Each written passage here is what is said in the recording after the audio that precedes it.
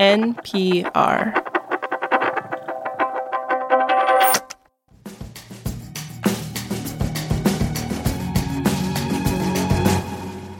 This is The Indicator from Planet Money. I'm Darian Woods. And I'm Wailin Wong. You know, it is hard to get away from advertising. We even have ads on this show. Hey, don't call them ads. They're sponsorship messages. Oh, yes, my mistake. But Rebecca Malinowski is the kind of person who really tries to ignore any kind of marketing message. I feel like I somewhat studiously avoid looking at advertisements. You want to advertise to me? No, thank you. But today, Rebecca is getting ads that are difficult to ignore. And that's because of where she's seeing them.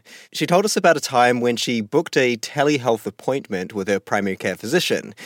And before the visit, she got a text on her phone with a link to check in. And I clicked it and went through this lengthy check-in process. And then it said that I was going to be redirected to educational content from my provider. Educational content in this case was some kind of drug advertisement. Rebecca didn't pay any attention. But then Rebecca's partner had a telehealth appointment at the same practice. And when he checked in, he got an ad for anti-anxiety medication. I definitely think what my partner thought was related to his medical history. And it is not related to what his appointment coming up was about. It turns out that Rebecca's instincts are correct. The online check-in system at her doctor's office uses patients' personal health information to target them with personalized ads. And this is a growing area of advertising that marketers say helps patients by giving them useful information. But the trade-off is someone besides your doctor getting their hands on sensitive personal data. Today on the show, we do a close-up examination of targeted ads at the doctor's office. And we talk to one software company about how it treats patient information.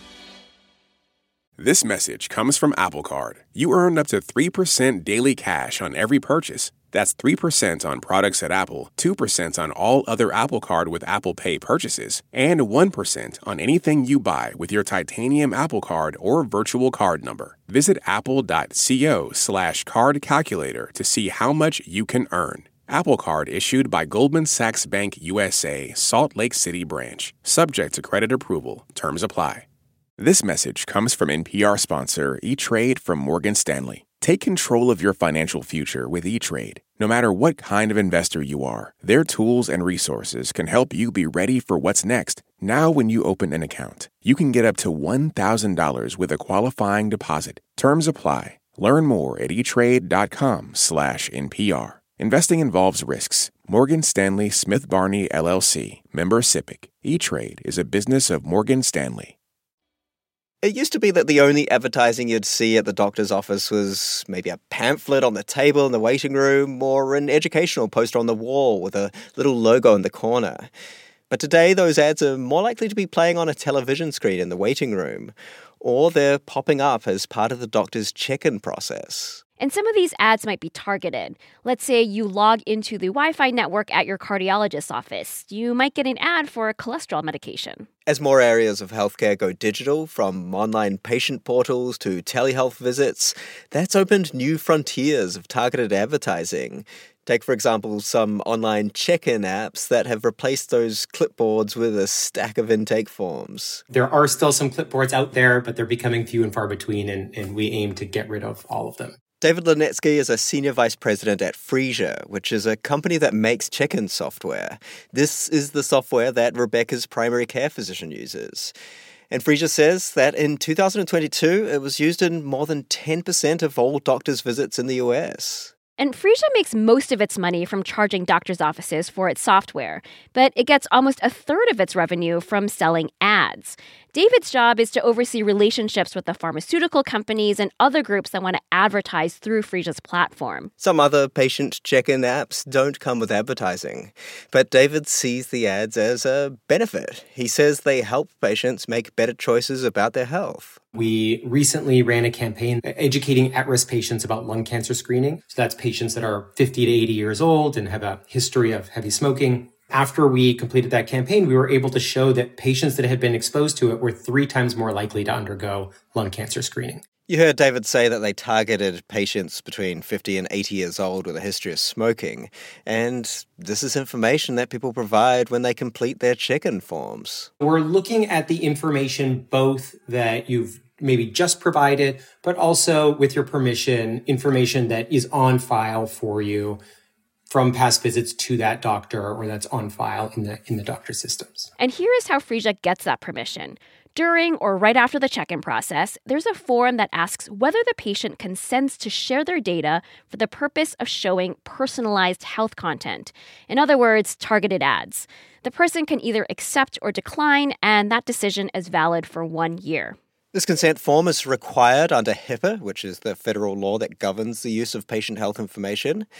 HIPAA applies to both healthcare providers and what's called business associates. These are companies that provide a service for a healthcare provider. That service could be scheduling, billing, or, in the case of Phreesia, checking in patients. Under HIPAA, these business associates have to get consent from patients to use their data for marketing purposes. We say optional in big, bold letters at the top of the screen to make sure that people know that it's an optional consent form. So this is an optional form, and the benefit is that you get the relevant content. David also says that Phreesia has tweaked the form in response to user feedback and to make its system easier to understand. Somebody really asked us, if it's optional, why don't you put optional in large letters at the top of the screen? And we actually thought that was a really good idea, so we did do that. And so at the top, did it used to say nothing, or did it say required before you put the optional up there? I think it said, please review the Phreesia authorization below, or something to that effect. After double-checking, a spokesperson from Phreesia told us that an earlier version of the consent form did say required at the top. It now says optional. But that's not enough for Alex Rosenblatt. She's another patient whose doctor used Phreesia. Alex says the process is misleading. She pursued and later withdrew legal action against Phreesia. So the problem with filling everything out digitally is you don't necessarily have a paper copy of what you're agreeing to or what you're signing. Alex points out that when patients are handed a digital tablet with a bunch of forms to fill out, their natural inclination is to accept and sign every form. And so when the consent form appears, it looks like part of the check-in process that is required for seeing the doctor. What the tablets are doing is putting themselves in proximity to your doctor. And by that proximity, they're sort of siphoning trust. They're kind of implying that your doctor wants you to sign this. Why else would it be there? David at Phreesia says the company takes privacy seriously. He says the company isn't building profiles of patients across the different doctors they visit. There are also certain categories of health data that Phreesia never uses for targeting ads. We never use anything to do with history of abortion. We never use anything to do with child abuse or neglect, domestic violence, and we won't use anything to do with psychotherapy notes. Government regulators are scrutinizing how healthcare companies treat sensitive patient data. Lee Kim is a lawyer who serves as a health privacy expert for a nonprofit called the Healthcare Information and Management Systems Society. She says regulators are especially interested in the use of tracking technology, which captures how people interact with other websites. In July of 2023, two agencies sent a joint letter to over 100 hospitals, telehealth providers, and other healthcare groups. This was a letter that essentially said, hey, we wanted to let you know that this online tracking that you may be doing, you may want to take a look at it and ensure that it is being done consistent with the HIPAA privacy rule. And in terms of that, the thing to keep in mind was that marketing under HIPAA does require explicit written patient authorization. Of course, just because a company is technically HIPAA compliant doesn't mean that patients understand exactly what their options are, or that they welcome personalized advertising in a place as sensitive as a doctor's office. Do we want a company that uses targeted ads knowing that we checked a box saying we have anxiety or irritable bowel syndrome or use recreational drugs? For her part, Rebecca, the patient from the beginning of the episode, says her family's experience has made her consider switching practices. I know that I could approach the practice and say, I don't want to do this. Find me another way to check in. I also know that primary care physicians are booked solid and it's 15-minute appointment slots. And, they're doing everything they can to get patients in and seen on time. And it's not it's not an easy job. So the question to me is not what accommodations can this practice make for me specifically, but is this the right practice for me? This episode was produced by Julia Ritchie with engineering by Maggie Luthar. It was fact-checked by Sarah Juarez and edited by Kate Kincannon. The Indicator is a production of NPR.